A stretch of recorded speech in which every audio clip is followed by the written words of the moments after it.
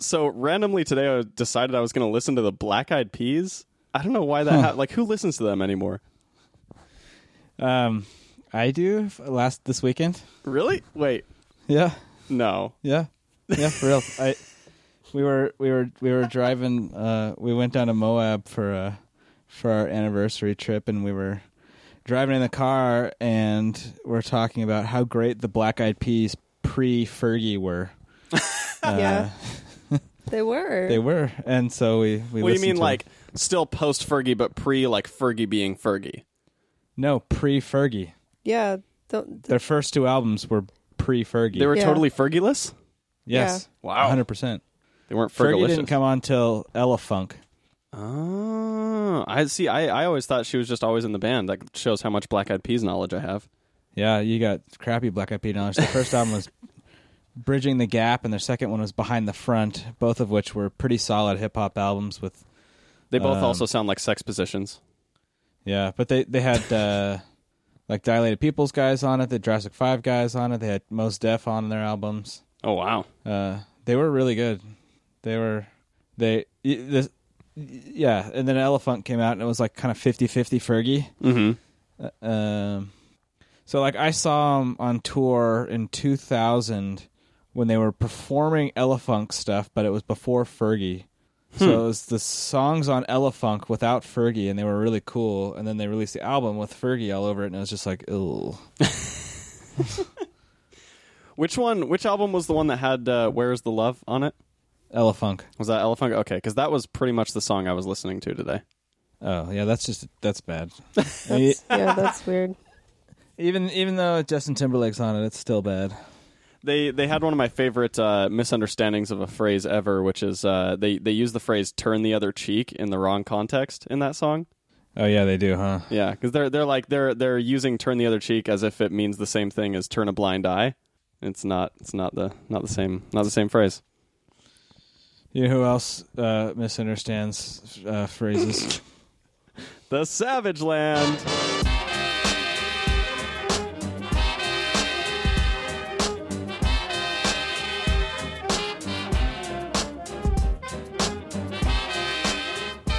Hello and welcome back to the Savage Land. I'm Jason. I'm Matt.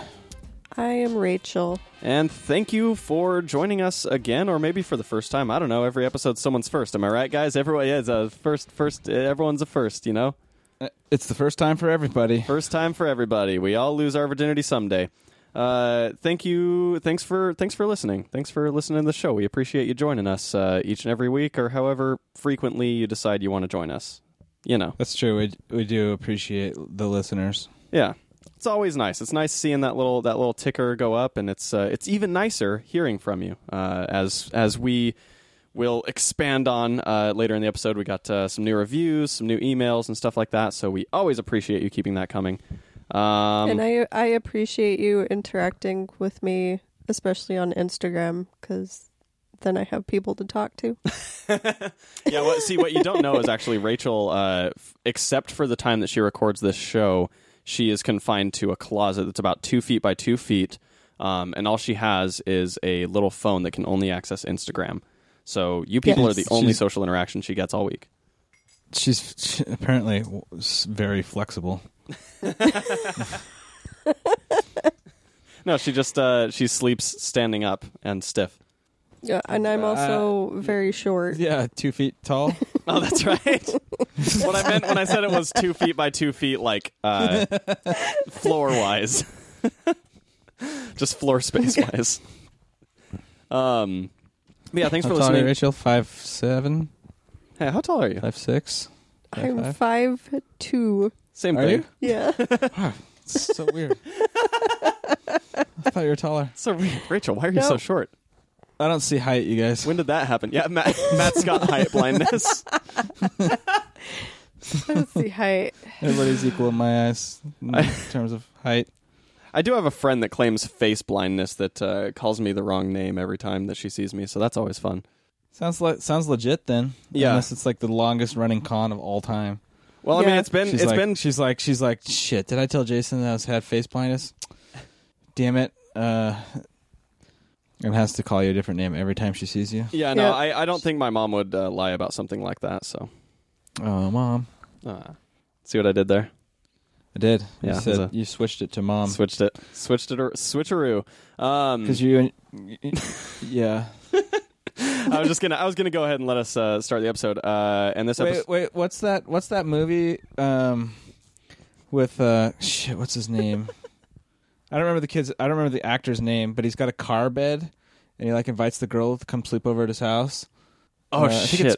I think it's Grandma's Boy, and he lives at his parents, and he's got the car bed, and invites the girl back to his house, and he's like he like keeps talking about how much he hates his roommates, but his roommates are his parents. Yeah, that's what I do. I'm pretty sure it's Grandma's Boy. Have you guys seen Grandma's Boy? I don't think so. I don't think I have.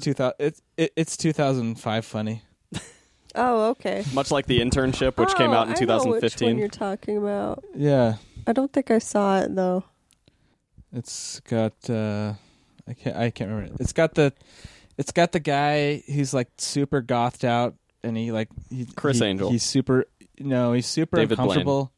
No, stop it. He's a computer programmer, and he's like always super weird, and he like when people make him uncomfortable, he just kind of reverts to robot noises because he doesn't know how to talk like a normal human being. Jesse Eisenberg. No, nothing. Yeah, I'm pulling it up. And he like right sits now. in a chair and listens to Nine Inch Nails, like asking people if they're scared of him because he's so deep. Ron Weasley. That sounds like it. Still sounds like Chris Angel. It's not Chris Angel. Anyway, whatever. Point is, he's got a car bed.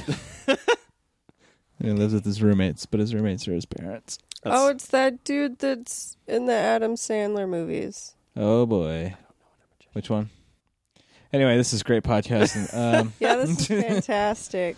Anyway, that's that. I'm 95% sure the movie's Grandma's Boy. All right, and this has been the segment of the show where we talk about random movies from 2005. Hey, it was a stoner classic from the college days. Anyway, this episode is brought to you by Comic Bento. Guys, why is Comic Bento so great? Because when you go to Japanese, I started the bit, and then I just felt like I had to continue through with it. Oh my god! You know, my favorite. This continues to be one of my favorite parts about the Savage Land is it never gets old. Messing with Jason never gets old. That's true. No, seriously, the Comic Bento is our sponsor. They're a dope subscription box. When you want to get some dope trade paperbacks instead of going out and buying individual comics, and you know what? It's kind of fun. Here's the thing I like to do in my life.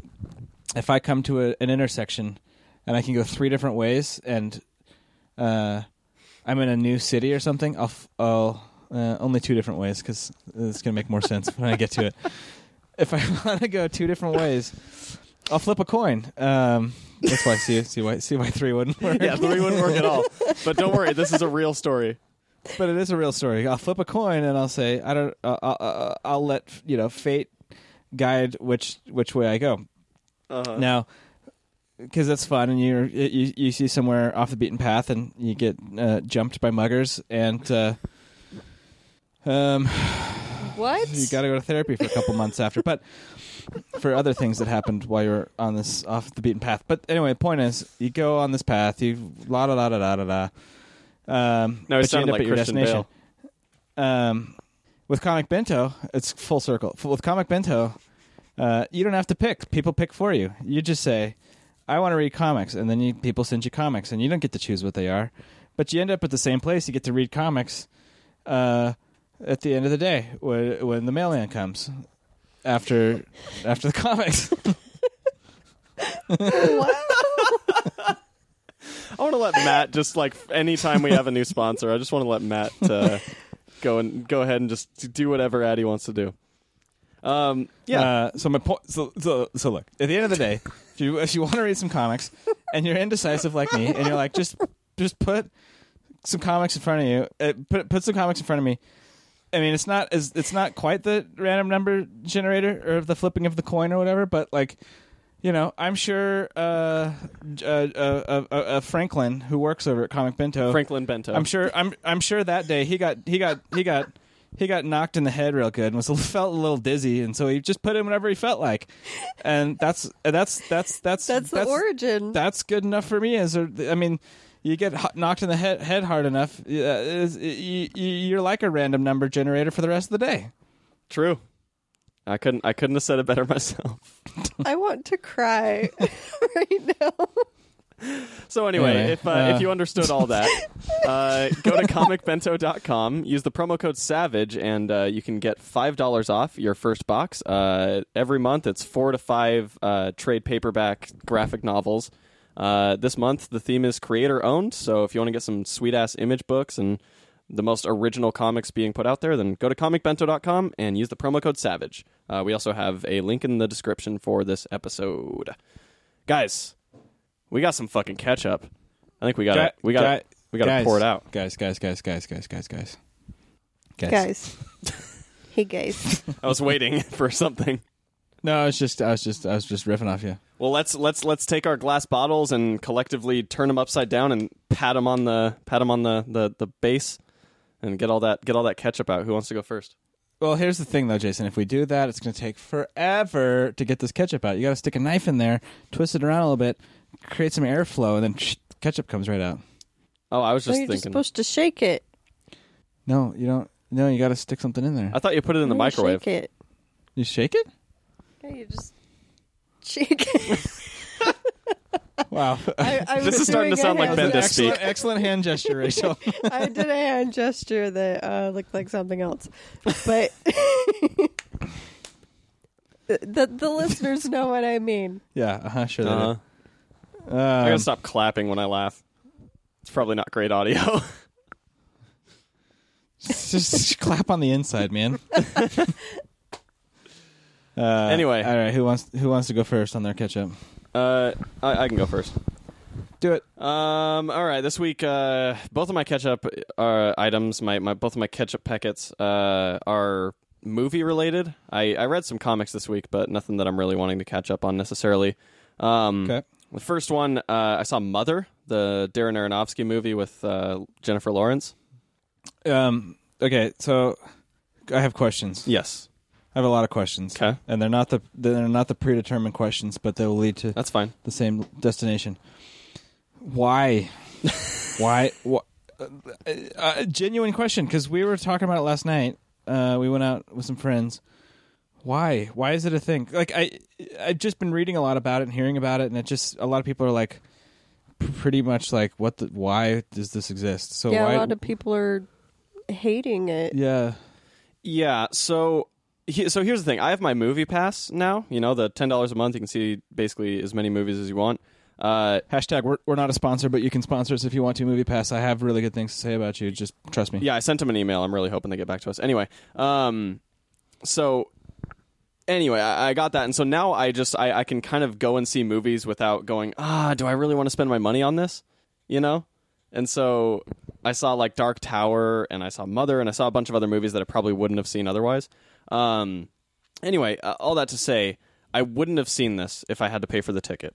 But because I didn't, I went and saw it, and essentially this movie is about why God is a dick. That's the movie. It's like, hey, look at how terrible God is. But you don't know he's God. He's a poet, and he's Javier Bardem, and Jennifer Lawrence is Mother Nature. And so it's just like this long... Yeah, I read that today, that he's God and she's Mother Nature. Yeah, if it's not that, then it's a long, convoluted... metaphor for Darren Aronofsky saying, sorry I keep destroying my relationships, but I'm creative, so I've got to. So it's one or the other. It's definitely one of those. He's banging Jennifer Lawrence. He is banging Jennifer Lawrence now. Yes. Yeah. Bangarang. Bangarang. Yeah, no, it's just like, it's Darren Aronofsky just like being insanely self-important and like just trying to be like, look at all these metaphors, and you don't know. Nothing I've heard appeals to me. Like I listened to a little on my lunch break, there was the radio Chicago film guys had a radio spot where they talk about movies, and they were talking about it, and it just sounded, and they were like, trying to give it credit and honor it for what it is, and speaking generally highly of Aronofsky. And the whole time I was like, you guys talking about his movie just makes you kind of sound like pretentious douche nozzles. Mm-hmm. And not to say that he hasn't made good movies, he has, but Yeah. this just sounded, I don't know. Nothing really appeals to me about it. So if somebody came to you and said, I absolutely loved this movie, this is one of my favorite movies, would you think they were a douchebag? No, but if they then wanted to describe like the brilliance of Darren Aronofsky and like why this movie was so great. See, No, because I see that you set a trap for me, Rachel. I fell right into it. It's a genuine question. It's a genuine question. You're right, and I know it's like because I think you're right. I think if somebody does really like something, why should I call them a douche nozzle? mm-hmm. But they just sounded kind of like very pretentious about it. I do genuinely think that people who like to talk about how much they like film really, really enjoy hailing metaphors as masterpieces. Like anytime there's a movie that's a metaphor for something, they're like, "Oh, so insightful, so great," like whatever. And it's like we don't need a giant, long, convoluted metaphor that doesn't tell us what it is, just to find out in the end, like, oh, okay, so God doesn't care. Got it. Like, I don't know. There Is this? What did he make between this and Noah? Black Swan. Oh, I thought Black Swan was before Noah. Oh, maybe it was. I don't know. Maybe this is like his follow-up to Noah. It was. Yeah, it was before Noah. Black Swan was before Noah. Oh, well then, yeah. I think this is the only thing he's made since then. Anyway, yeah. Noah was a bad movie. Yeah, Noah wasn't good. I don't know. I'm sick of these like artsy like and not even artsy. It's just like they think they're complex and they think they're insightful when all they're doing is just like making a very thinly veiled metaphor. It's dumb. Well, that's kind of how I felt about Black Swan. I thought he kind of had something, but it just wasn't executed very well, and it became kind of boring, and it was more just like a feeling. Mm-hmm. He did Zipper, Jackie, and Aftermath. Well, he didn't direct I've never Jackie. heard of any of those. He didn't direct Mother, nor did he direct Yeah, he did. Noah. Yeah, he did. He was a producer. He also directed. Oh, well, yeah, you're right. Producer, director. Noah was the last movie that he directed. Yep. Unless you count The Truth is Hard to Find, the New York Times, Brian Denton. Yeah, which I don't. He directed Lou Reed and Metallica. Oh, boy. Yep. No. He's just done, and like he did, Requiem for a Dream and The Wrestler. Like he's done all these movies that are just very. I think Requiem for a Dream is an incredibly good movie. I like it. Agree. He's always like trying to make something that's like a visceral experience, Yeah, well, he succeeded. Yeah, with Requiem for a Dream. I agree. I will never watch that movie again, and I'll never forget that movie. Same. Yeah, it's a pretty fucked up I movie. never want to see it again. It's so. I mean, it is. I mean, visceral is the only really appropriate word, but it's. Oh my god. Yeah, that movie. Yep. It makes me concerned for what's in Darren Aronofsky's head. Yeah, I don't know. Anyway, so going back to Mother. Mm-hmm. Sorry, there's an exclamation point at the end there. Yeah, it was what it was. Okay, what's your other catch up? I just have one more question. Okay. Because from the trailer that I saw, it kind of seemed like she was really plagued by voices. Mm-hmm. So does he just like mess with her? It's this thing where so because Jennifer Lawrence's Mother Earth and the house is Earth, right? Or Jennifer Lawrence's Mother Nature and the house is Earth, and so she's like connected to the house and she can like feel its heartbeat, and like there's all this like they do a lot of weird stuff with like sound where she can like hear everything happening in the house, and there's like a bunch, I don't know, like the guy doesn't even mess with her. It's just that Javier Bardem, the poet, is mostly just concerned with people loving him and worshiping him, right? Because he's God. Yeah. And so he, everything that he does is basically with that as sort of the ends or the function of it. So anytime anybody shows him praise or whatever. He sort of flocks to that without ever really caring for their individual needs and yada yada. Oh, okay. So yeah, I don't know. It's dumb. On the flip side of that pretentious artsy fartsy bullshit metaphor coin, we've got a writer-director by the name of Taylor Sheridan. I watched Wind River, which is the first movie that he both wrote and directed. He was also the writer of Sicario and Hell or High Water. Cool. So I went and saw Wind River, which was incredible, and that was what prompted me to go back and watch Sicario and Hell or High Water again. Because I found kind of this commonality, this thing that kind of stands out with everything that he writes, where every movie that he works on, it's a very simple plot, right? Like it's a basic sort of like mission to do this, that, or the other. Usually there's, like some kind of twist involved near the end, but it's not trying to go crazy intellectual or metaphorical or anything. It's just like it's a person and a mission, right? And so with Wind River, it was great. Like it's Jeremy Renner and Elizabeth Olsen trying to figure out who killed this girl, this Native American girl that they find in the mountains somewhere in, I want to say Wyoming, but I can't remember exactly. And so it's just a great like sort of murder mystery type thing.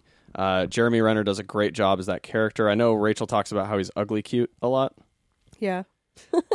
I think, I like that there's a place for people like Jeremy Renner who have like, they're not necessarily very handsome, but when you see him in a role where he's like, a soldier or like a, kind of like a blue collar guy or whatever, he's very believable. Yeah. Because he looks like a guy who's done a lot of work in his life. He looks like he works on a farm or a ranch or something. Totally, and that's why, because he plays a wildlife tracker in this movie, and so he fits it perfectly. And I don't know, it was a like seriously one of my favorite movies of this year. Just as good, if not maybe better than Hell or High Water last year. Damn. Yeah, I loved Hell or High Water. Freaking me too. Like so good. And so just it made me kind of start seeing these commonalities between those three movies. And the biggest thing I noticed is like, dude doesn't concern himself with making this like convoluted, crazy plot or whatever. All he does is give really rich and interesting characters. To use Hell or High Water and Sicario, the ones that more people have probably seen as examples, every character in those movies, you understand who they are almost right away. And they don't dish out exposition to tell you about what they're doing or like why they have whatever view on life. In fact, you typically don't really figure out what their reasoning is for anything up until at least halfway through the film. But they always feel real. They feel believable, and they feel like they have a large amount of dimensionality to them. Some of his best characters like Ben Foster and Chris Pine both in Hell or High Water, or really all of those characters, and even like Benicio del Toro and Sicario, they don't sit there telling you their life story, but you can kind of like understand it right from the get-go. You know what I mean? Yeah. So I don't know. I just like it's such a great thing, especially in the world of independent film, where typically people are trying to make this like crazy masterpiece thing that like puts some sort of weird twist on this thing or that thing. It's nice that somebody is still making just like very simple movies that are very successful because they focus on the right things. They focus on character and they make a compelling story rather than a story that's super intricate. So anyway, that was what I liked. But yeah, those were my two catch-ups this week. Go ahead, Rich. All right. I have a comic book and a video game. Ooh. So I'm going to start with the comic book, just since it's fresh on my mind. Mm-hmm. I started Harrow County by Cullen Bunn. Oh, What? how is that? Harrow County? Peril? Harrow. Like harrowing. Harrow. Oh, Harrow. okay. Harrow. Yeah, gotcha. It's a horror comic. Okay. So it's about this town who, I don't know how much I want to give away here, but so there's this witch that lived in this town, and she actually helped the town quite a bit, but they turned on her and burned her. Well, they hung her from this tree, and then they burned her. And then over time, they started hearing crying from the tree.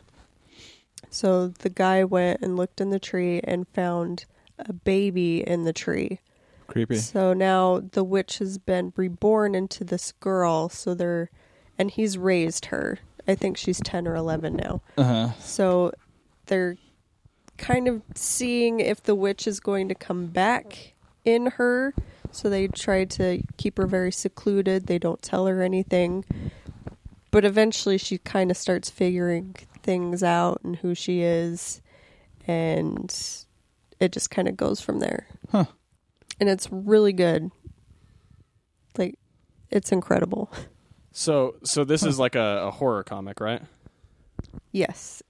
Is it just about the witch baby, or is there more to the universe than that? It's taken about 5 issues or so, but it's kind of expanding more because she finds this boy's skin, and he calls the ghosts haunts. Uh-huh. And that's from, he actually has, at the end of each issue, he has a little ghost story, like from his grandfather or from his dad, and it's really, really cool. Cool. So his grandfather called the ghosts haunts. So he's kind of played off of that. And this boy's skin, like the monster that was in the boy is still kind of out in the woods. And you just kind of see him every now and then. But the boy is speaking to her and kind of telling her that she needs to get away from these people. Uh-huh. And so she like takes the boy's skin with her Holy and shit. runs away. Creepy. And then someone else actually starts to help her out and keep her safe. But yeah, the stories at the end, they're like some of the coolest ghost stories I've ever read. Oh, nice. And it's just from his experience, his dad's experience, and his grandfather's experiences. Better than scary stories to tell in the dark? Ooh, I don't know about that. I love scary stories to tell in the dark. It's kind of on the same lines, though. Okay.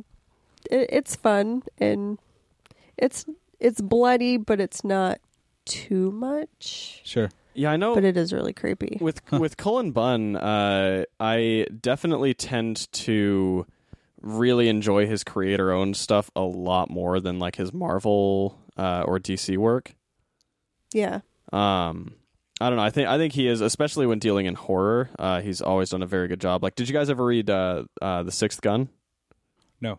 I haven't. I want to, though. I kind of fell into a Cullen Bunn rabbit hole, and he's just like my favorite person right now. He's like, seriously, his creator-owned stuff is fantastic. I think Sixth Gun was kind of like his breakout series. It's like this mythological Western story.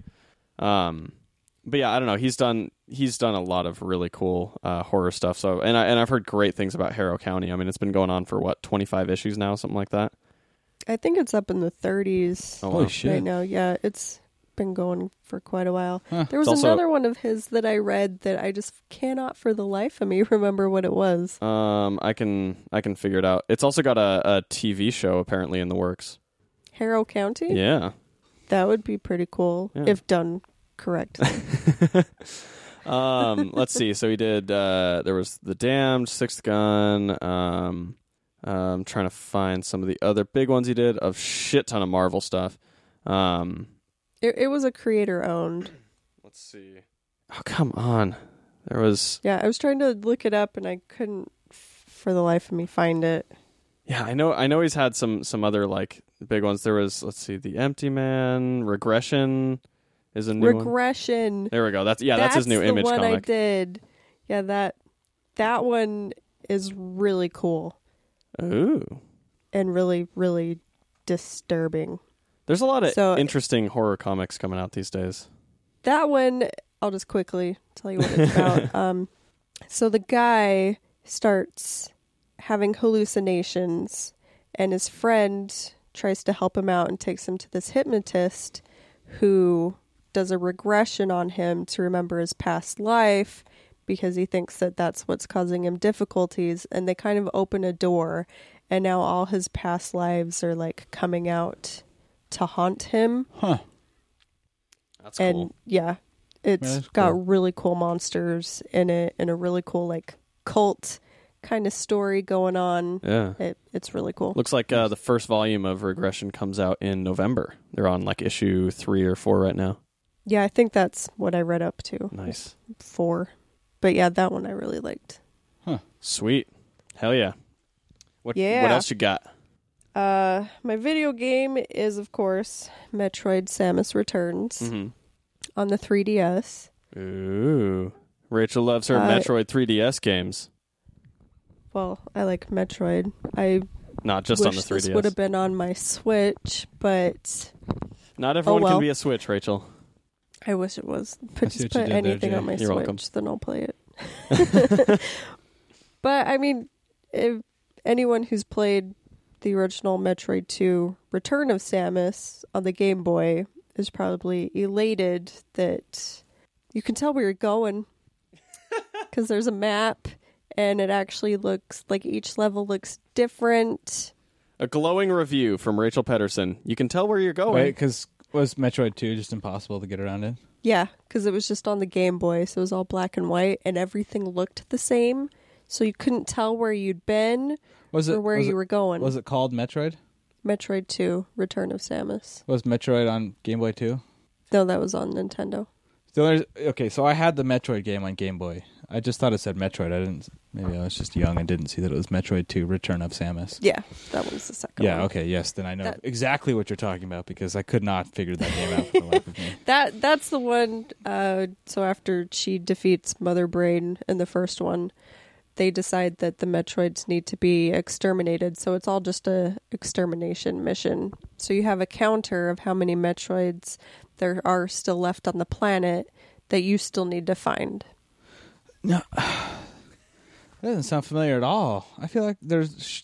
I mean, I trust you, but I just remember playing a Metroid on my Game Boy. I think there might have been one other Metroid Game Boy game. There's Game Boy Advance ones. No, just old school original Game Boy. No, I have all of them. I think I've played Rachel all is of the them. authority on Metroid for sure. It's not that I don't believe you. I can't for the life of me remember It's the a Mandela counter. effect. And having to because I remember you turn into a ball and dupe around, and there's little Yeah, crawly things with spikes on them, and yeah, that's the first one. I don't. But think, even the don't first, think less of me that I even want to the look it first up. one, all the levels look the same. You still can't tell where you're going. I had to have my brother be my navigator on both games because I had no idea where I was going. Damn. That's what I had. Metroid. That's the exact one I had. Metroid 2: Return of Samus. I'm sorry I doubted you. Why would you doubt me? He's a dick.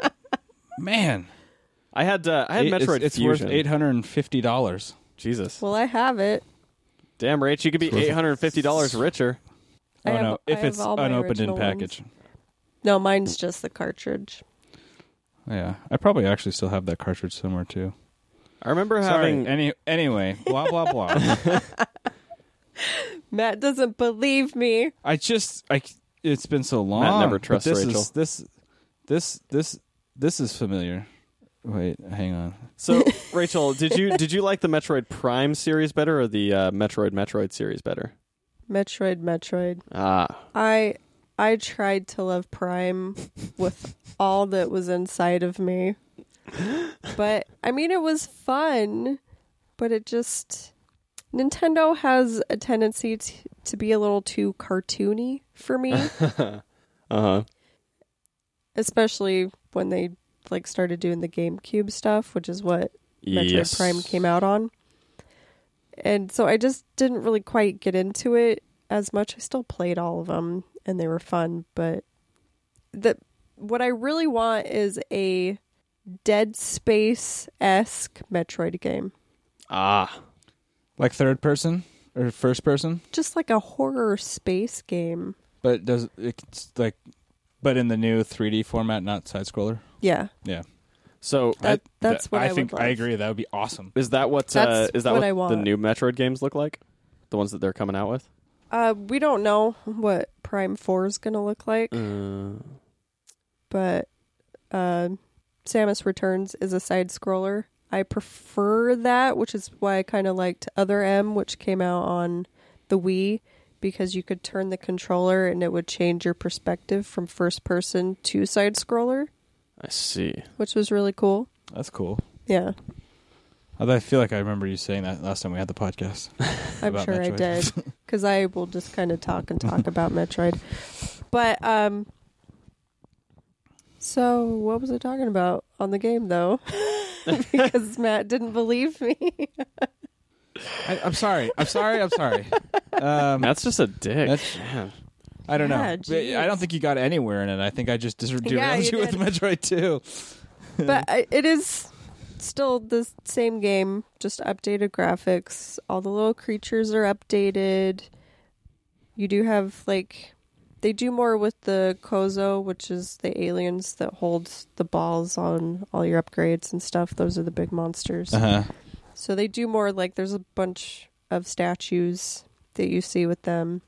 And they do have some cool melee moves that they put in. And just weapon upgrades in general. Nice. I do have one complaint. Oh no! Rachel's got a complaint, What's guys. Sound the alarms. Rachel's got a Metroid-related complaint. Wee-oo. No. Alarm time. Listen up, Metroid makers. Listen up. My complaint. What's his name? Reggie. Nintendo. Yeah, Reggie Nintendo. Listen up here, Reggie Nintendo. The third. The third. Yeah, of course. Are you sure it was the third? I'm sure it's the third. I don't know. Reginald Nintendo. Reginald Archibald Nintendo. I remember Reginald Nintendo when I was a kid. I don't think it was the third. Just believe me, Matt. All right. I gotta look this up. All right. What's your complaint, All right. Rach? My one complaint is that the Metroids, they start out as their normal Metroids, and then they kind of dissolve out of that shell, and they mutate into another creature, like new creature Metroid. And there's 3 different levels. Like one's easy, medium, and hard. Mm-hmm. I don't like that. Huh. I don't want to fight new creatures. I want to fight Metroids. Just Metroids. Yeah. Yeah. Put a wall around all those other creatures. She only wants one kind. I don't like that they mutated into something else. It kind of defeats the purpose here. Are they not cool looking? Nah, not really. Yeah, They look see. more like bugs. See, if they were cool looking. Well, Like the third mutation, it looks kind of xenomorph-esque, which is okay, but I don't want to fight xenomorphs. I'm killing Metroids here. speaking of What if they morphed? What if they morphed to look more like cuttlefish? cuttlefish, No, I don't want them to morph at all. no Just morphing. I just want them to be Metroids. Hashtag no Fair morphing. Hashtag more Metroids. I was I was gonna say, speaking of xenomorphs, just really quick, and let's not spend any time on this. I watched Alien again, still didn't grab me. Okay. Did you ever watch it, Rich? Alien? We've never talked about if you've watched Alien Covenant. Oh, I still haven't watched it. Okay. Oh, I wasn't talking about Covenant. I was talking about original Alien. No, I got you. I'm just gonna dismiss Okay. what you're talking about Cool. over there. Yeah, it's like we didn't even hear I don't you. even care anymore. I tried. I have it. I will get to it. I'm just really bad at No pressure. Just watching curious. movies, Just curious. which is what I tried to explain to Jason with the movie pass. No, I'm the same way. I'm the same way with TV. I haven't watched any TV. I At all can't lately. just go see a movie or sit down and see a movie. I have to be in a specific mood for the intended movie, and then I can sit there. Huh. See, I use movies as like a way to just repair whatever mood I'm in. It's like my alcohol. Yeah, I can just put a movie on and that's fine. I can't. Yeah. Because then I'll just get up and do something else. I do have to do that with reading comics, though. I have to, like, unless it's like reading Marvel. Yeah. Reading Marvel is just like reading, like, It's popcorn. popcorn. Exactly. Yeah. Reading popcorn. Yeah. Do you Just ever like read reading popcorn? Shit's deep, man. Well, should we segue over? Wait, I had one more. I had one more Metroid question. Is it? Maybe you answered this and I didn't hear you, but is it side scroller? Is this one side scroller? Yeah, this one's a side scroller. And this one doesn't switch to third person or something. No, Okay. it's all side scroller. That's cool. Is it? The graphics pretty good for Yeah. a side scroller. Yeah, So that's it kinda looks fun. really good. Yeah. I do like her melee attack because if things will charge you, Uh-huh. and she takes her blaster gun and just hits them, like uppercuts them, Uh-huh. and then immediately points at them and shoots. Yeah. See, that's fun. And it's really cool. Oh, Hell yeah. Samus. Matt, what you got in your pickets? In your Oh, pickets? Samus. Oh, Samus. Metroid Fargo. What do I have? What do I have in my catch-up? So, no, I don't have a lot of, like, super exciting catch-up, so mine probably won't take too long unless I start derailing myself, which is known to happen.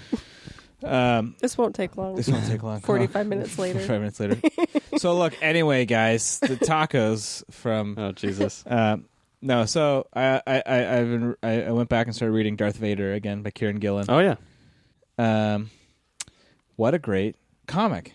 So great. I love Darth Vader in that because it's not the, like, all-powerful, all-destructive Vader like we see in the movies, right? Mhm. Where he's just, like, the ultimate bad guy. He's kind of like, you know, he's getting the shit for the Death Star blowing up. He's getting picked on by the Emperor. General Tag is kind of, like, also giving him shit and, like, sending people to have to go, like, watch over him to keep his movements secure. And for those who don't so he's know, kinda- this is in between A New Hope and Empire Strikes Back, right? Yeah. Yes. Cool. Yeah. I think they probably figured that out when I said that it was on him that the Death Star was exploded. I know, but you never know. Just, you know. Because if it was the second Death Star, I don't think it would have been too much of a problem for him. Because he died. Spoilers! Or did he? Snoke. I'd be so mad if Snoke was Darth Oh, Vader. that'd be awful. Anyway. That'd be lame. That'd be so lame. Anyway, what was I saying? So it's great. So it's a more conflicted Darth Vader. It's a more dynamic Darth Vader, and it kind of gives more depth to the character of, like, you know, he kind of is. I can't believe I'm saying this, but he kind of still is, like, Anakin in there, right? Like, he's not just this all, like, this force of will bent on destruction, right? Or, Yeah. you know, bent on conquer. He's not the monster yet. More, exactly. Well, yeah, it just gives him more depth. So he's not quite the. Yeah, exactly. So that's really fun. Actually, that's really cool to kind of get more of that. Yeah, and he's still obvious. You know, it's almost like Dad's coming down on him, so he's coming down on everybody else, right? Dad being the Emperor. Yeah. Because he is still ruthless, and he's still that, like, you know, he's still that, you know, I don't know. Anyway, He's got so no it's Ruths awesome. left. He's out of Ruths. Came to kick ass But and it's eat baby Ruths, and I'm all out of Ruths. But it's awesome, and it's got these, you know, that's where we get Dr. Aphra from, and Yeah. she obviously has become popular enough to have her own spin-off series. It's where we get 000 and BT-1, who are also quite popular characters. Murderous torture bots. 000 is a murderous torture bot, and BT-1 is just like an armory on wheels. Hell yeah. Have you? I mean, no, really. Yeah. What? I was just going to ask, have you read any of Charles Soule's new Darth Vader? No. So that's partly why I'm doing this. I want to like, because I know a lot of the Star Wars stuff is kind of switching up right now. They're kind of like rebumping stuff into it because of the probably leading up to The Last Jedi. They want to like ramp that up again. Yeah, absolutely. And they're doing it the right way this time so that they can have some some volume 1s hopefully out by the time Last Jedi hits theaters. At least with Darth Vader. Yeah. So I am. I'm sort of I'm gonna run back through them all. So I'm gonna do this up to Vader down. Then I'm gonna start Star Wars over again, and then I'll do Vader down again. And then I might not keep with Star Wars. I'll finish up the rest of the Vader run, which I actually never finished. I never read the last couple issues of Vader. So leading into then Charles Soule's Vader, and then Who took over the main Star Wars one? Kieran Gillen took over did. the Star Wars one. Yeah. Yes, exactly. So then I'll jump in on that. And I know there's like 15 Poe Damerons out right now, so I'll probably jump into those too. Yeah, Soule, like, that's the thing is Charles Soule, both he and Kieran Gillen have really been making their mark on the Star Wars universe, because Soule wrote, he's writing Darth Vader, he also wrote Poe Dameron, Lando, and Obi-Wan and Anakin. I don't know. Well, and like we've said before, Lando is probably the best of the miniseries, which is so crazy for me to say. Yeah. I loved the Lando series. It was so good. It's so good. Anywho, so no, I'm this is my Star Wars. This is my path to. This is my Path to the Last Jedi. The Last Jedi. Yeah, Hell yeah. I dig it. it just it's super fun to get excited about Star Wars, and might as well just let it happen. Yeah. Hopefully we won't exhaust Rachel again like we did with The Force Awakens. It's just gonna happen, Rachel. Just let it happen. I think we're I'm gonna try to join in on the Star Wars comics, though. Get in the comics; they're super fun. I think you totally dig them. If for anything else, I would recommend Darth Vader because you will love 000 and BT-1. Yeah, and we have They will be your new favorite droids, and I know this. I know this. Oh, okay. Matt knows it. Matt I know knows this, guys. yeah, and we're gonna do just a couple of like special episodes we're gonna do at some point sooner. Not even special, just episodes we're gonna do. Before The Last Jedi comes out, we are gonna be doing a Star Wars comics episode, just kind of talking about like the new expanded universe and the best Star Wars comics and shit, whatever. Yeah, so consider this research. And then It's will like the best research because it's just reading Star Wars comics. I know. That's what I love about this show. We get to do the research that we would more or less be doing regardless because we wanted to. Well, and the Star Wars comics now are better than they've ever been. Absolutely. And that's saying a lot because there's been some really great Star Wars comics. Yeah. No, Switcheroo. yeah, like back when they were with Dark Horse, there was some awesome stuff. And we talked to Brian Wood, who wrote some really incredible Star Wars comics. They were good, yes. But the stuff they're coming out now is just inspired. Absolutely. You get Charles Soule in there, Kieran Gillen in there, Jason Aaron in there. Enough said. Yeah. Yep. Enough said. Enough said. They're all good ones. Yeah.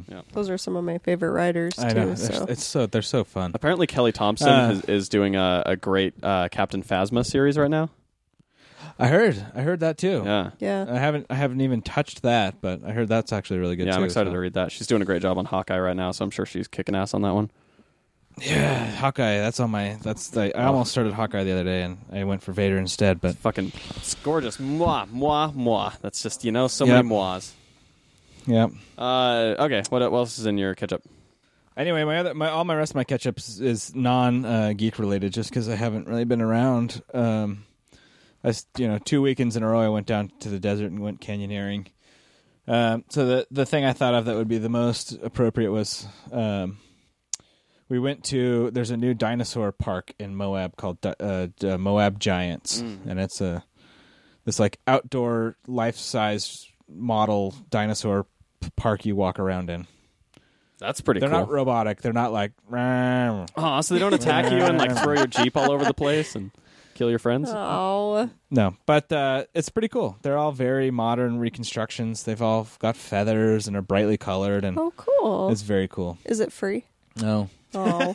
No, it's a whole museum and attraction. was so good. Okay. Yeah. I thought it was just like outside. No, that you it could is outside. You I could. thought you just could, like drove up to it and You walked could around. drive up to it with binoculars and see everything, but that wouldn't be very fun. You No. gotta walk around and look at them Yeah, all. Yeah, you don't I want to wanna look at walk around dinosaurs and through see. binoculars. Come on. Yeah, I would What if are we, they were real cavemen? dinosaurs. Yeah. What are we, Jeez. plebes? Peasants? Plebs. Anyway, no, that's great. Hell yeah. That sounds like your type of place. I saw like a couple of pictures when I was on Facebook for like 2 minutes. So. Yep. Nope. Good times. If you're in Moab for whatever reason, if you've never been to Moab, what are you doing? You should go to Moab. Yeah. Have you never been to Moab, Jason? I think I was there when I was like a kid. I mean, living in Utah for as long as I did, I'm sure I was in Moab at some point, but I don't distinctly remember anything. Although, surprisingly enough, I posted a picture from Moab saying like, "Hey, I saw this cool rock art in Moab," and I got comments, and people were like, I've lived in Utah my whole life, and I've never been to southern Utah, which Really? boggles my mind. That's insane. That's weird. It's very weird. Like, it's not that far away, and it's just one of the best places in the planet. Yeah, it is a bit out of the way though, in relation to the rest of Utah. No, it's No, not. It's not just really. drive south for 4 hours. No, Moab's not just it's south. Serious. It's Yeah, it is. seriously like Uh-uh. 4 hours. All right, Moab's like slightly southeast, but Because nonetheless, the only it's reason I like- say that is if you drive south, then you get to like Cedar City and St. George, but Moab is quite a bit east from either of those places. yeah, but if you're going to Colorado, it's right there. That's true. Yeah. Yeah, if you're headed to like Grand Junction or whatever.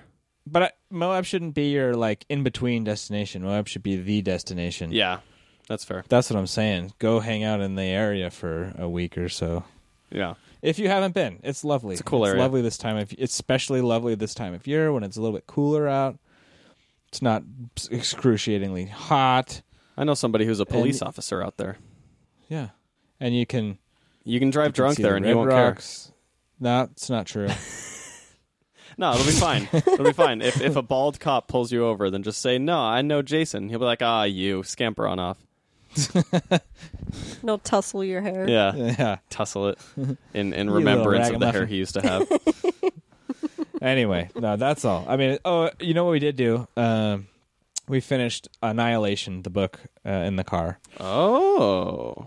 Yeah, we talked about that because it was being it was in production or pre-production. It's in production right now by Alex Garland by Alex Garland of Ex Machina fame and Dread. and Dread. And what a crazy book that movie is going to be! Fucking nuts. Yeah, they got a good cast too. Dude, that book is one of the weirdest books I've read in a long time. I put it. It's so fucking weird. I got a Kindle Paperwhite recently because I had some Amazon gift cards, and that's one of the first books I put on there because you told me how fucking nuts it was. So I was like, okay, I got to check this shit out. How far did you get? I haven't gotten into it yet. It's sitting on my Kindle, but I haven't gotten in yet. I don't know. Give it a whirl. It's fucking weird. And it's part of a trilogy, right? Apparently it is. I didn't know that. We finished it and we were like, fuck, because it like doesn't answer a lot at the end of the first one. Oh shit. And it was just like, it kind of resolves a little bit, but not really. Anyway, point being, yeah, if it's a trilogy, that would make things a lot better because fucking hell, that book just ended in some weird shit. Yeah, it looks like That's gonna be one of those movies that's gonna be deciphered for years because it just doesn't make a lot of sense unless they take the route of like, let's explain things more because the book was so confusing. yeah. Which I don't think he will, because with Dread and Ex Machina, it seems like he's okay leaving things unanswered. Yeah. Yeah, so Maybe just Ex Machina, maybe not as much Dread, but yeah. So the other two, apparently they were all released like 8 months apart. So he finished all 3 books before they started being released, apparently.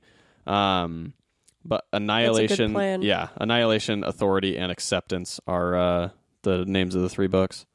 Huh. All right. Well, shit. Yeah, There's some. Got to go on some more road trips now, I guess. I know. Seriously. Oh no. Oh boy. Natalie Portwoman is among the cast, as well as Gina Rodriguez, Tessa Thompson, who's playing Valkyrie, Jennifer Jason Leigh, and Oscar Isaac. Cool. Hell That yeah. sounds like a good cast. Natalie Portwoman is the lead. Natalie is. Who's Valkyrie? Nobody's named Valkyrie in the book. No, not in the book. I'm saying Tessa Thompson is Valkyrie in the new Thor movie. Sorry, but she's in Annihilation. Yeah, and they're only named like biologists. Yep. Yeah, there's no character names. That's what they are in the book. There's no character names in the book. Nice. Yeah. Hell yeah. Anywho, there you go. All That's right. I did it. Here's my question. We've been yammer yammering for a little while now. Should we try to do the issue of the week and the topic, or should we just do the topic and then release the issue of the week as a separate episode? What do you guys think? Just kidding. What would just Sorry. You just like genuinely looked at me. What did he say? Oh my god. I'm sorry, Jason. I'm sorry. We still have our issue of the week and our main topic, and I'm wondering, should we, since we've been yammer yammering for a while. Oh, sorry. No, let's do issue of the week. And then let's move main topic to next week because we kind of discussed expanding on that. Okay. Does that sound good? Yeah, let's do that. So Yeah. so then next week or next episode that we're not interviewing somebody, it might be next week, it might be the week after. We'll see. And by that time, I'll be finished with the book. You'll be finished with your stuff. Yeah, let's do that. Okay. So just for the listeners to prepare, we are going to be doing a Stephen King episode where we talk about It. We all saw It, as well as basically all of the Stephen King adaptations that have existed in the past. Our favorites, our least favorites, whatever. However, there are... It's a sort of, dear listener, our love letter to Stephen King. Yeah. Yes. However, there is a lot of it, and I'm sure there's no way all of us are going to be able to watch every Stephen King adaptation, because there are 8 this year alone. I think we should just pick our favorites. Well, should. I've also seen a lot of them. Yeah. You have, sure, but I guarantee you haven't seen all of them. But let me get to the point of why I'm saying that. What You do you don't know me. Jeez. There's a lot. There is a lot I know. Yeah. The reason I'm saying that is because we want the listeners to help us out. So you, dear listener, whatever your favorite Stephen King adaptation is, or even if you want to talk about his books, we're kind of focusing on like because he's had a lot of really good successes in film and a lot of like pretty disappointing adaptations to film or TV. But if you could, to help us in discussing this Stephen King episode or even discussing it yourself, we would greatly appreciate it if you would either leave us a voicemail. You can find the number right on our Instagram, or you can call 413-SAVAGE4. You can also send us an email to letters@savagelandpodcast.com, or you can tweet us at SavagelandPod. One of those three things. Let us know what your favorite Stephen King adaptation is, and maybe why, or even what like the biggest disappointments were for you. We want some big ol' audience participation on this episode, so hopefully this plea can pull some out. But yeah, I don't know. Yes. Help us. No, yes, absolutely. I would love that because I'll just talk about The Mist for like 3 hours and you guys will get bored. So yeah, help us out on that. You can find all the ways to contact us in the show notes. But yeah, just let us know what your Stephen King thoughts are, so we can have some more content for that episode, and we can have some lovely participation from you. Yep. Now it's time for the issue of the week, guys.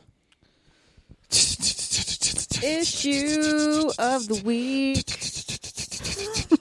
Issue That's our of song. the week. All right, the issue.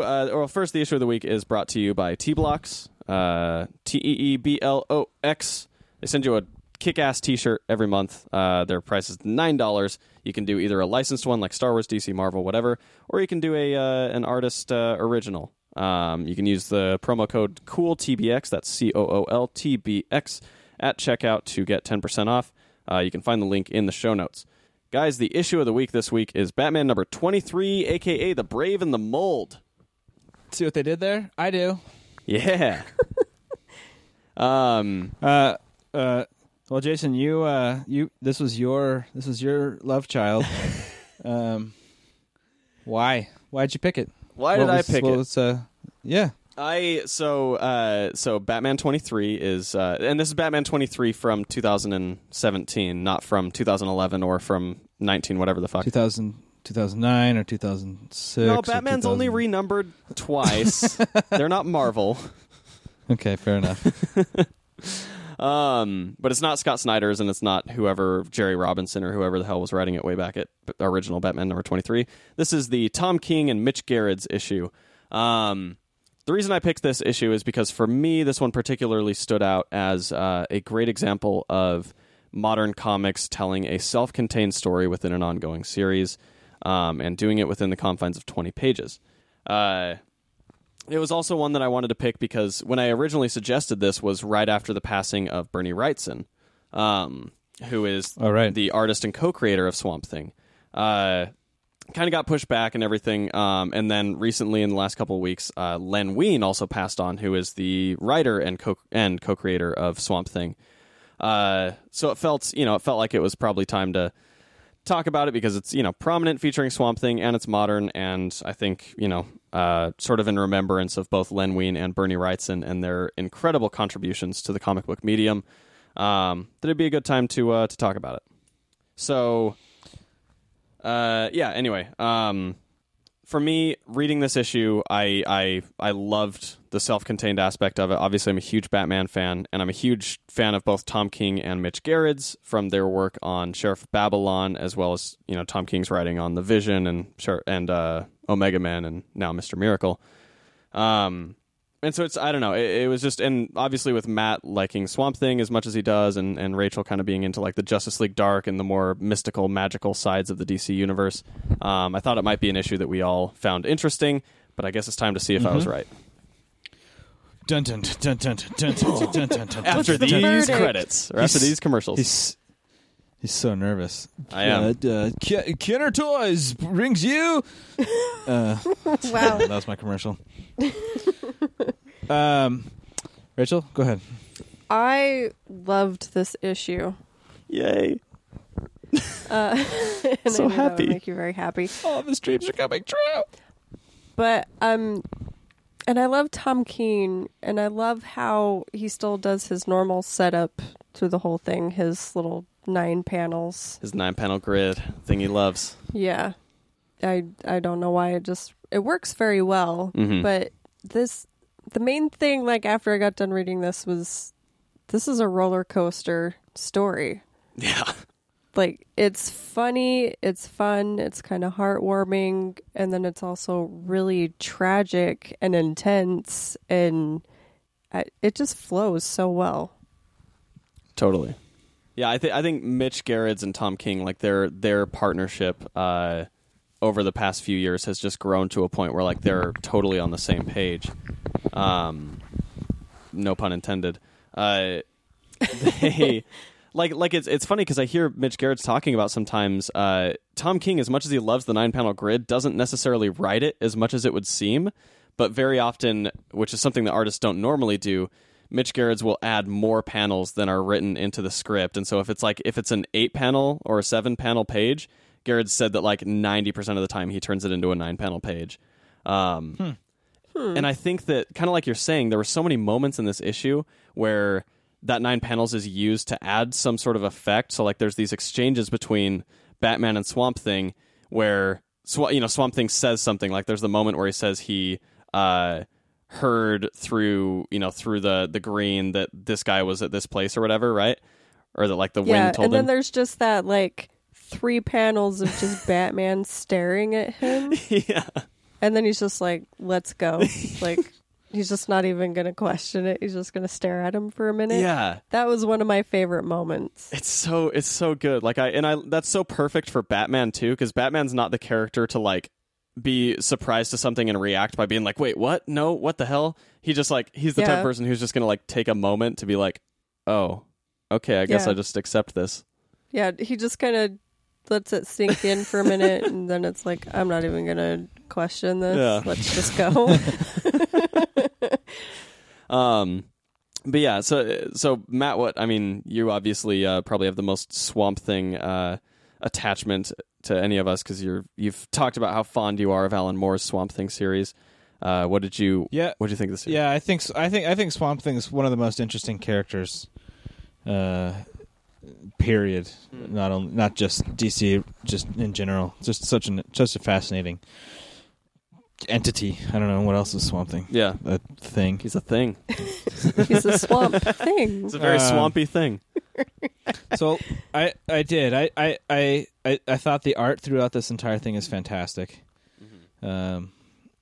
I like this. I like the whole spread. It had a really good flow. I thought it was I thought it was fun. I like that there's Kite Man for some reason. Yes, the random Kite Man. I was so happy when I saw him. So that's Kite right. Man. It's kind of fun yeah. because it really takes it out of like probably Batman continuity into this. It's just this is a one issue, a one off, and here's a rando dude. He's a Kite Man. And you know what I mean? I should preface. I'm coming at this with very minimal Batman knowledge. Of course. Other than, well, not man. Everybody has a first episode, Jason. Yeah, no, I said, yeah, that's fine. I get you. I wasn't saying like, yeah, of course, listeners should know that. I was saying, no, of course, yeah, I got you. I mean, they should have already figured that out just by listening to me, my voice, the tone of my voice. But no. Anyway, so. No, it was good. I for the most part I liked it. I've got one issue with it, but I would like to let us get through the bulk of it before I start going into like I don't know what the whole story is actually about. I'm going to guess that I know what your issue is, and it has something to do with names, but we can save it. Is it that? Is it not that? Names? Yeah. No. Okay, never mind. What did you think it was? Like I had an issue with Alec's name? With Batman calling him Alec. No, I don't have an issue with that at all. Okay. Because he kind of is Alex.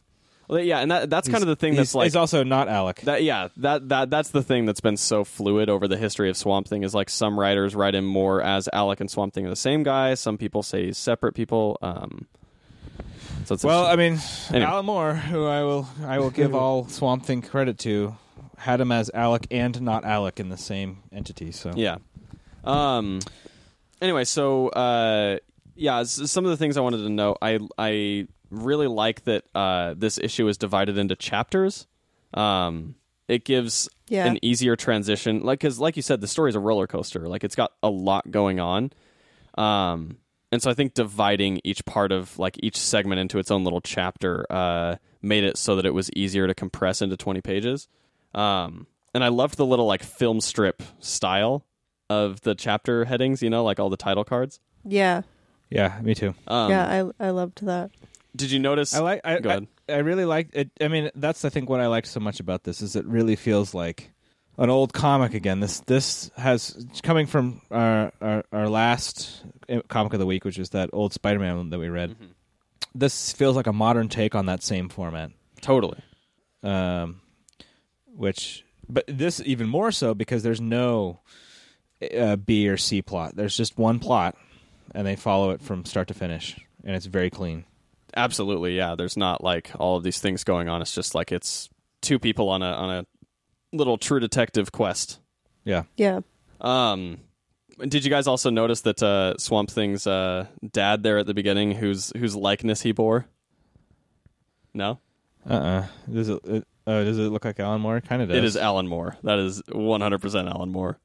Oh, really? That's funny. Yeah. Yeah, I can see it now. Yeah. Now I see it when you point it out, but I didn't make that connection in the beginning. Yeah, no worries.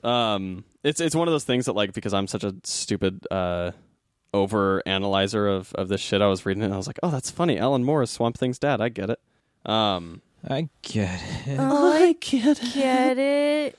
I do just want to quickly point out that one of my other favorite moments is Alfred cleaning up all the leaves. Yes. Yeah. And like but like his facial expressions don't change, but he's still just sweeping the leaves, and then he's got like a toothbrush out and he's scrubbing the rugs and stuff. Yeah. I don't know why. It's just one of those things in the background. It's so perfect. Works. Yeah, and it's like he'll like have like one pan. Like there's that double page spread, which I think is the best use of a double page spread in the modern era, where it's just two guys sitting and talking for 2 pages. Yeah. But it's so good. Like just this beautiful like Swamp Thing sitting in Bruce Wayne's lavish living room having tea. Yeah. And then making a mess. Yeah. It's like once every page there's just like a little panel of Alfred like sweeping up the little dirt. It's so great. Yeah, and I also I love that Swamp Thing in that little scene. Like it shows how much detail that they put into it, where instead of Swamp Thing just drinking a cup of tea, he makes a cup and makes tea in his hand. Yeah. It's so great. I don't know. I loved that little detail. Yeah. And like I think Mitch Gerard's art, did you guys ever read the original Marvel Now Punisher from Nathan Edmondson? No. So Mitch Gerard's was the artist on that, and back at that time he was very he looked like a lot of the Marvel artists at the time, kind of like Chris Samnee and David Aja, where it was like very clean lines and very simplistic. I like this shift that his art has taken since he went full digital, and he does all the colors and the inking himself. Because these pages, they've got such like a great gritty feel, and he uses so many different types of brushes to illustrate everything. I don't know. It's just I think he's becoming just like this complete master of the medium, especially because he controls all aspects of the art himself. Yeah, and still never misses a deadline somehow. Yeah, I don't know. And then the Kite Man thing, I loved that he showed up, and that was actually, it's kind of like throughout Tom King's Batman run, he's been teasing Kite Man every few issues for just like tiny little moments. Oh, really? Yeah. And now in the War of Jokes and Riddles, he's having these little interludes that are full issues focused on Kite Man and how he got to be where he is as Kite Man. That's amazing. It's crazy because it's like it's telling this crazy tragic story of this man that's just getting like torn apart. That the culmination of it is in Kite Man.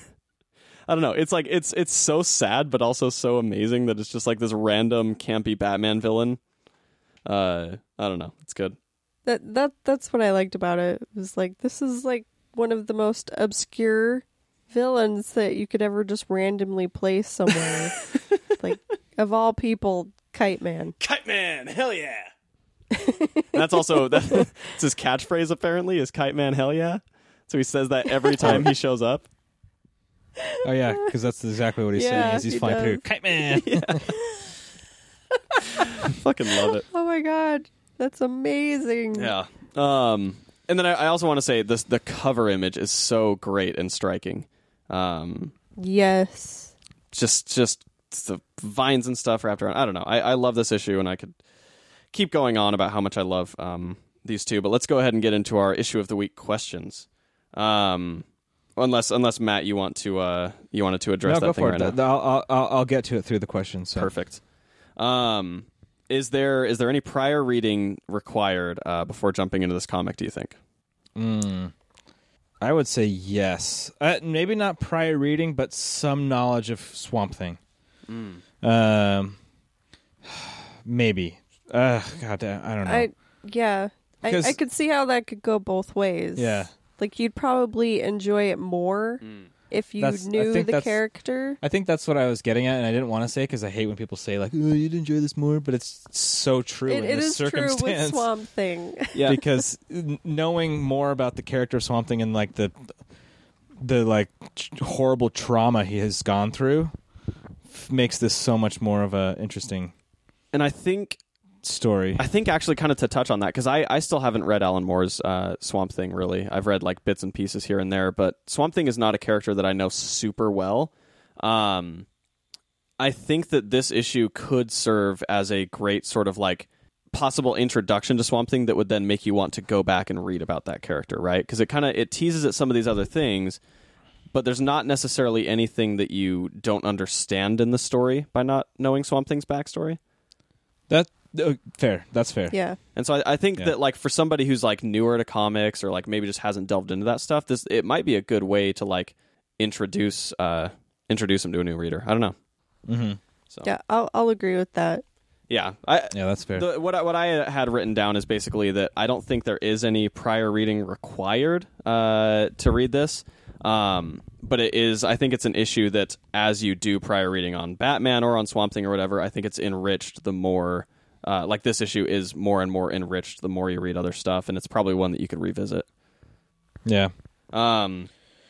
Is this issue satisfying on its own? Yes. Yes, very. Totally agree on that. I think, and I think that was the intent of this issue, is to make, is to make something that totally functions on its own as not really part of any larger story. Absolutely. You don't. There's nothing else you need in this. Yeah, I thought of one thing though. If for some reason you don't know about Batman, this would be a confusing comic to read. That's true.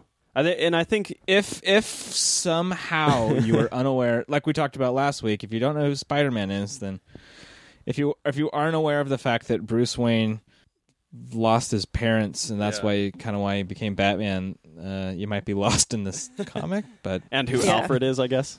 Yeah, exactly. Yeah, I mean, I'm trying to like really objectively, because Kite Man doesn't matter, right? Like, who cares? It's Kite Man. Yeah. Yeah. And the other guy that looks like Guy Fieri, who cares? He looks like Guy Fieri.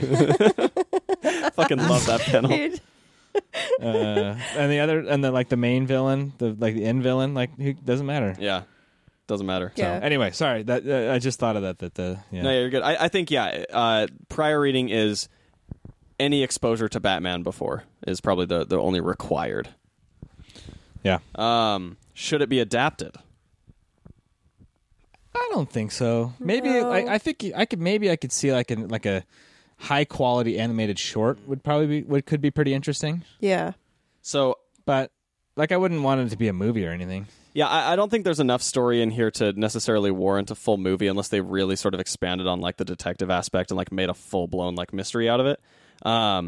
Which, now that I'm thinking about it, I think I'd like that Batman movie more than a lot of the other ones. And that's what I'd be okay with that. That's what I was about to get to, because that actually kind of pushed me over to a yes, because I think if they were to do like weird ass team up movies for their universe from now on, I think that would be amazing. Like, yeah, I agree, because one of my favorite team ups is Batman and Deadman. totally. If you just get And I think that would work super well in a movie. Yeah, and I mean, there's like, there's the issues of Alan Moore's Swamp Thing where like Superman shows up, and those are some incredible stories. You could do like random like Constantine and Wonder Woman, or like, you take two completely different sides of the DC universe and just like kind of. Well, no, there's a whole arc in Alan Moore's where Swamp Thing goes to Gotham. Oh yeah, that's right. Yeah, there's a whole arc with him and Batman in Gotham. Yeah. I mean, I think that's sort of what I was leading at with the whole like prior reading knowledge, because he goes to Gotham. He has a whole giant interaction with Batman that's like, this kind of builds upon that from that long ago, which is very cool.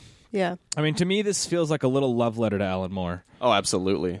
And Tom King's like talked about that before, how basically for most of his comic book career, he's tried to emulate and learn from Alan Moore as much as possible. So yeah, absolutely, I agree. Yeah. Anyway, so yeah, I would love to see DC do like these weird team up movies. Now, if I just think that would make it, I think that'd make a more interesting Batman movie than Batman Villain of the Week and My Parents Are Dead. And although this is kind of all about My Parents Are Dead, but like,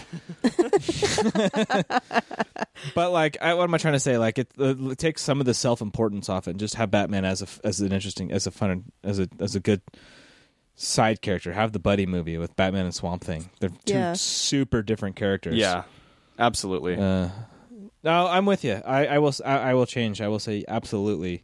Yeah. And I think that's what they should focus on more than the gravitas of BVS and all that kind of shit. Yeah, just start making some weird like odd couple movies where you just take characters that don't normally seem like they would fit together very well and just throw them together and see what happens. I just want to see Swamp Thing in a movie again. So Seriously. for that. Well, he's supposed to be in Justice League Dark, so Fingers But crossed. still, man, I want my own Swamp Thing movie. you can watch the old one. I watched it a month ago. It's not great. It's not It's good. definitely not good. Did you ever see the weird Or the cartoon TV that they show. tried to make? Oh yeah. Yeah, Ugh. not great. Oh yeah. Yeah, none of that's good. No, it's not very good. We need a good Swamp Thing representation in film. Hey, if they do it good, and if they do Swamp Thing cool in Justice League Dark, then hey, of course I'm stoked. Yeah. But man, Swamp Thing's definitely. I would say Swamp Thing's top 3 favorite characters of all time from the big two. Yeah. No, I've always kind of... The Swamp Thing is a character that you talk about a lot, especially Alan Moore's run. Yeah. So that's great. And I mean, it's one of the most acclaimed runs of all time. It's just an interesting character too, Totally. especially because the whole like he's part of the green. He's like connected to nature. Yeah. The grass told him he was there. Yeah. Yeah. What did he say? Yeah, I think it was the grass He is told me. currently entering the Gotham Museum of Art. The grass told me. Yeah. Batman just side eyes him. That's what you guys were talking about. Yeah, I fucking love that. It's Mhm. just one of the most incredible moments. I also love in the comic. I also love the "Why do you need a car" chapter. When it's like, Yeah. it's like, why do you need a car? He's like, why do you need a body? And then he just Swamp Thing just, they just Yeah, keep he just- going. So good. And when Batman's got a little smirk on his face whenever he Yeah. says it. It's pretty great. I love a good bat smirk. And the last question, or sorry, not the last question. If you liked this, then you will like, or then what else should they read? I mean, I would default to Alan Moore Swamp Thing, but I'm trying to think of like a good buddy, because like a good team up, like. So I've been reading Spider-Man and Deadpool by fuck, I can't remember who it's by. I'll look it up. I think it's Joe Kelly. No, I don't. Is it? Maybe. I'll look it up. Anyway, it's the new Spider-Man Deadpool team up, and I would recommend that on the basis that they are kind of a fun odd couple, and that comic's surprisingly good. I thought it was going to be really dumb, but it's surprisingly good. Mm-hmm. and it's still going. It's gone on for, I think they're on issue 30 or something. Yeah, it's been going for a while. Yeah, it's Joe Kelly and Ed McGuinness who were like one of the Yeah. big teams on Deadpool. Yep. Nice. Yep. So that would be my recommendation. If you like the team up aspect of these two characters, that Spider-Man and Deadpool are a little closer than Batman and Swamp Thing, but that's sort of like fun dichotomy and duality of two different types Yeah, and the conflicts they go through in working with each other. I think that you'd like that. I dig that. What about you, Rach? What's your recommended reading? I wouldn't really recommend this on the buddy side of it, but more to kind of maybe go back into the Swamp Thing universe. I would recommend Animal Man Jeff Lemire's? by Jeff Lemire. Yeah. Because that addresses the red and then it also goes into the green. Yeah. So it's more that kind of side of the story. Yeah, there was, and so to kind of piggyback on that, it's not my recommendation, but there was during the DC New 52, Jeff Lemire, Scott Snyder, and Charles Soule kind of crafted this supernatural the supernatural area of the DC universe where they're talking about the green and the red and the gray, like how, sort of like the nature aspect of the world and the like Parliament or whatever that controls that. Yeah, and I like that does exist as a thing because you do have Justice League Dark, which I would also recommend, but that's the supernatural side. Yeah. And then you do have this weird, hey, there's all this nature stuff too. Yeah. That's really interesting. You wouldn't think it would be, but Yeah. it's actually really cool. So if you want to go back and read that stuff, then yeah, Animal Man I think is a great part of it, and then also Swamp Thing by Scott Snyder and Charles Soule, Justice League Dark also by Jeff Lemire, and then there was one other series that was part of that, but I can't remember which one it was. But yeah, that's great stuff. That's a good recommendation. For me, I had 3 alternate recommendations, just depending on what you guys recommended. Okay. There was obviously like the Swamp Thing stuff, and really, I mean, he's had a lot of great runs. There's the Alan Moore stuff. The original Wrightson and Ween stuff is fantastic. It surprisingly holds up really well. And then I was also kind of thinking about Justice League Dark, and the Scott Snyder, Charles Soule stuff, because this issue kind of has some of that in it. But what I kind of landed on at the end was, if you like the way that this issue is kind of laid out and structured, and the way that it functions, then I'd say Mr. Miracle, which is currently on issue number 2. Same writer, same artist. They're dealing with Jack Kirby's Fourth World, kind of centered around Mr. Miracle. And it's incredible. It's such a fantastic story. Reading the first issue, I'd say it's easy to jump in without knowing anything about the Fourth World or Mr. Miracle or anything like that. It does kind of give you an explanation. But the story itself also hinges on you not knowing certain things, because it deals with like the subjective nature of reality and things kind of twisting around. And so jumping in it fresh is still pretty easy. You just have to accept that there are going to be things that you don't understand, but that's intentional on the story's side. I will totally jump on your bandwagon. Yes. And say read Mr. Miracle. Yeah, buddy. Because I also don't know that character. I don't know that side of the DC universe. And I'm still loving it. Yeah, it's much like Vision. Like, it really is a spiritual successor to Vision, where it's like, sure, you can know stuff about this universe and that enriches the experience, and even like this issue itself. But you don't have to. It doesn't hinge on you knowing all this stuff. Yeah. So yeah, Mr. Miracle is my recommendation. Last question for our issue of the week. Will you keep reading this series? I kind of want to read it now. Hell yeah. That was really creepy. It was creepy. I probably won't. Just because I love Tom King and I love the art in this, and just kind of seeing Batman in the structure that I have enjoyed Yeah. in the past, like everything from Tom King, I've absolutely loved. So I would probably start from the beginning of the series and then go on. Yeah, and it's been a good series so far. I will say, of Tom King's previous writing, his Batman series does, I think, take the longest to get really, really good. I think the first 2 volumes were decent, like they were, kind of good, and like they had some good art and some interesting stuff that they set up. But once it gets to volume 3, which this comes right after, I think that's when it really like hits its stride and starts doing the Tom King thing where you're like, oh my God, this is really, really good. Nice. Yeah. So, and then obviously the War of Jokes and Riddles that I've been raving about comes immediately after this. So that's always fun. And if there's Kite Man in it, I mean, Hell I'll read that. Just because I think that's so ridiculous. Totally. And I like that he's kind of being used in that way.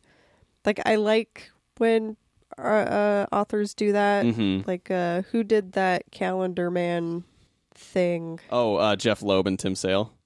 Yeah. Yep. Like, I don't know why. That's just, hey, let's take this character that's kind of dumb Yeah. and make them interesting.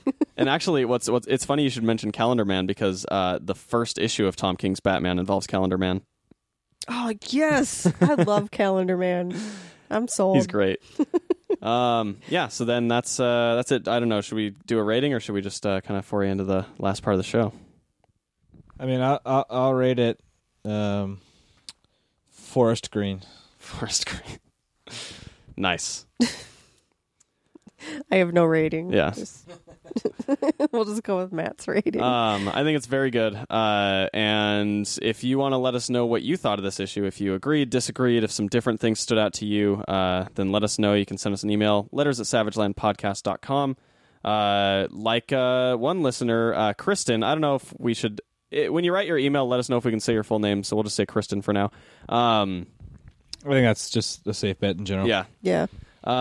So Kristen wrote us an email to letters@savagelandpodcast.com with an issue of the week recommendation.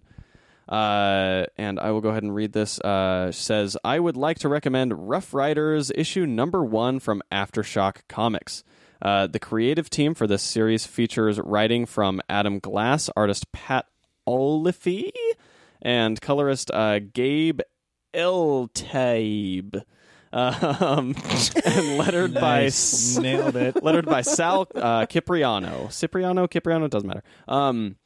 The title sees a tortured Teddy Roosevelt recruiting a team of legends, parentheses Thomas Edison, Harry Houdini, Annie Oakley, and Jack Johnson, to undertake a covert mission for a shadowy cabal of American businessmen. And she ends it with, it's bloody fantastic. So I'm assuming this Kristen is somehow from the UK or Australia. But I don't know, Kristen. Let us know your nationality for some reason. Because we need to know. We need to know. I mean, I'm sold. I say we do that for our next issue of the week. Yep. Let's do it. And then after that, it'll be whose turn again? Mine. Yours. Rachel's. Cool. So yeah, the next issue of the week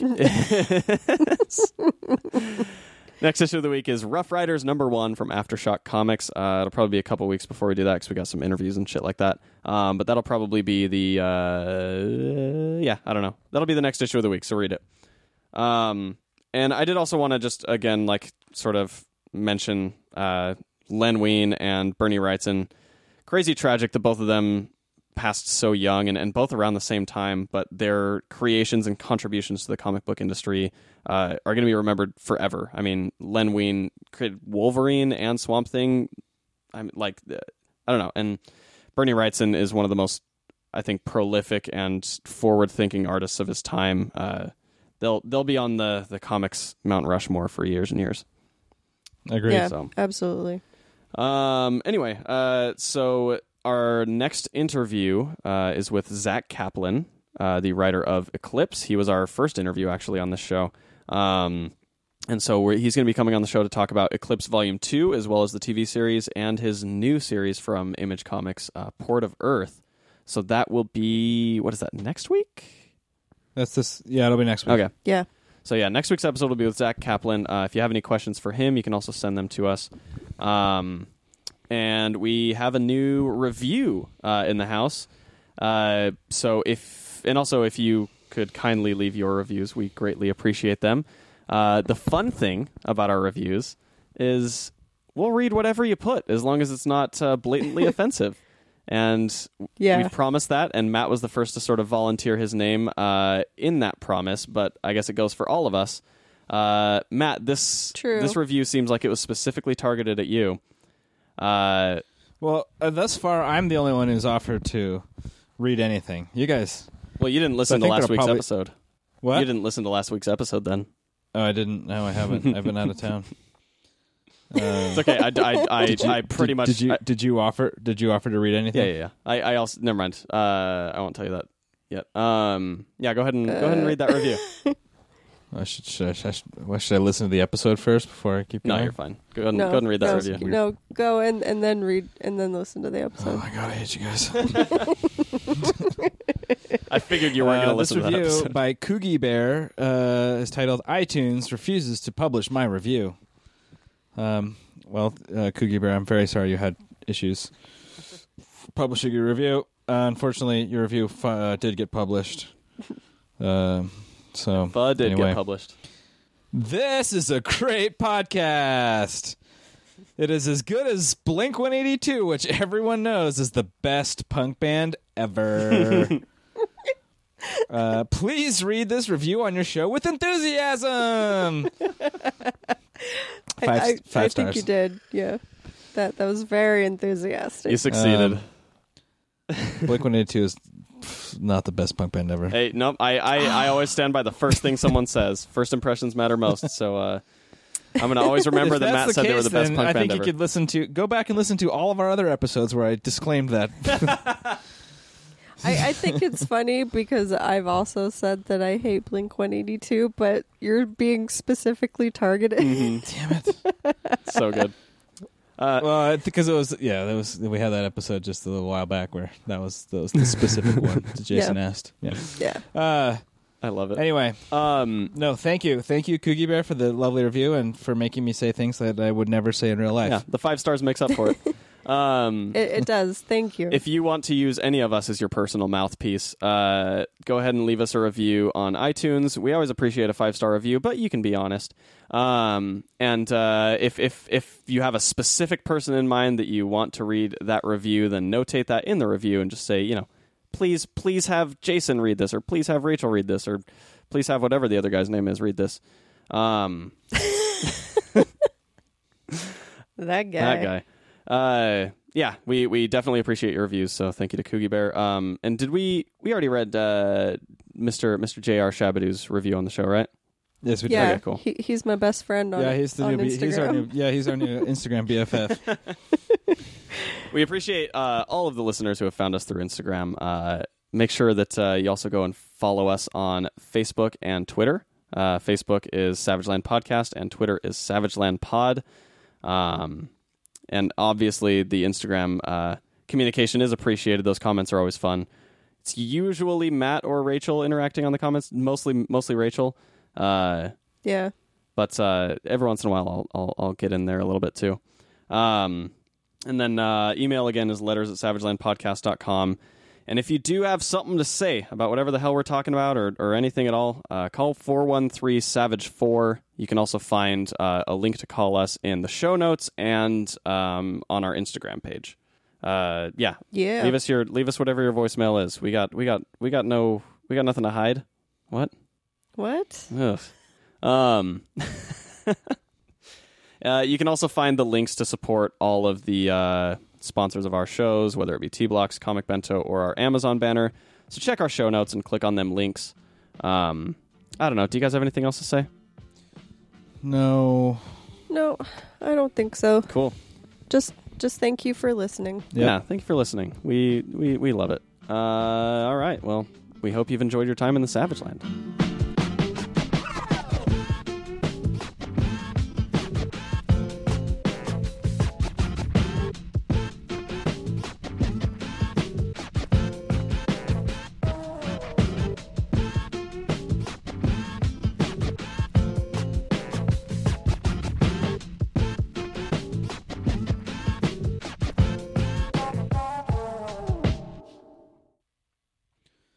Ta-da!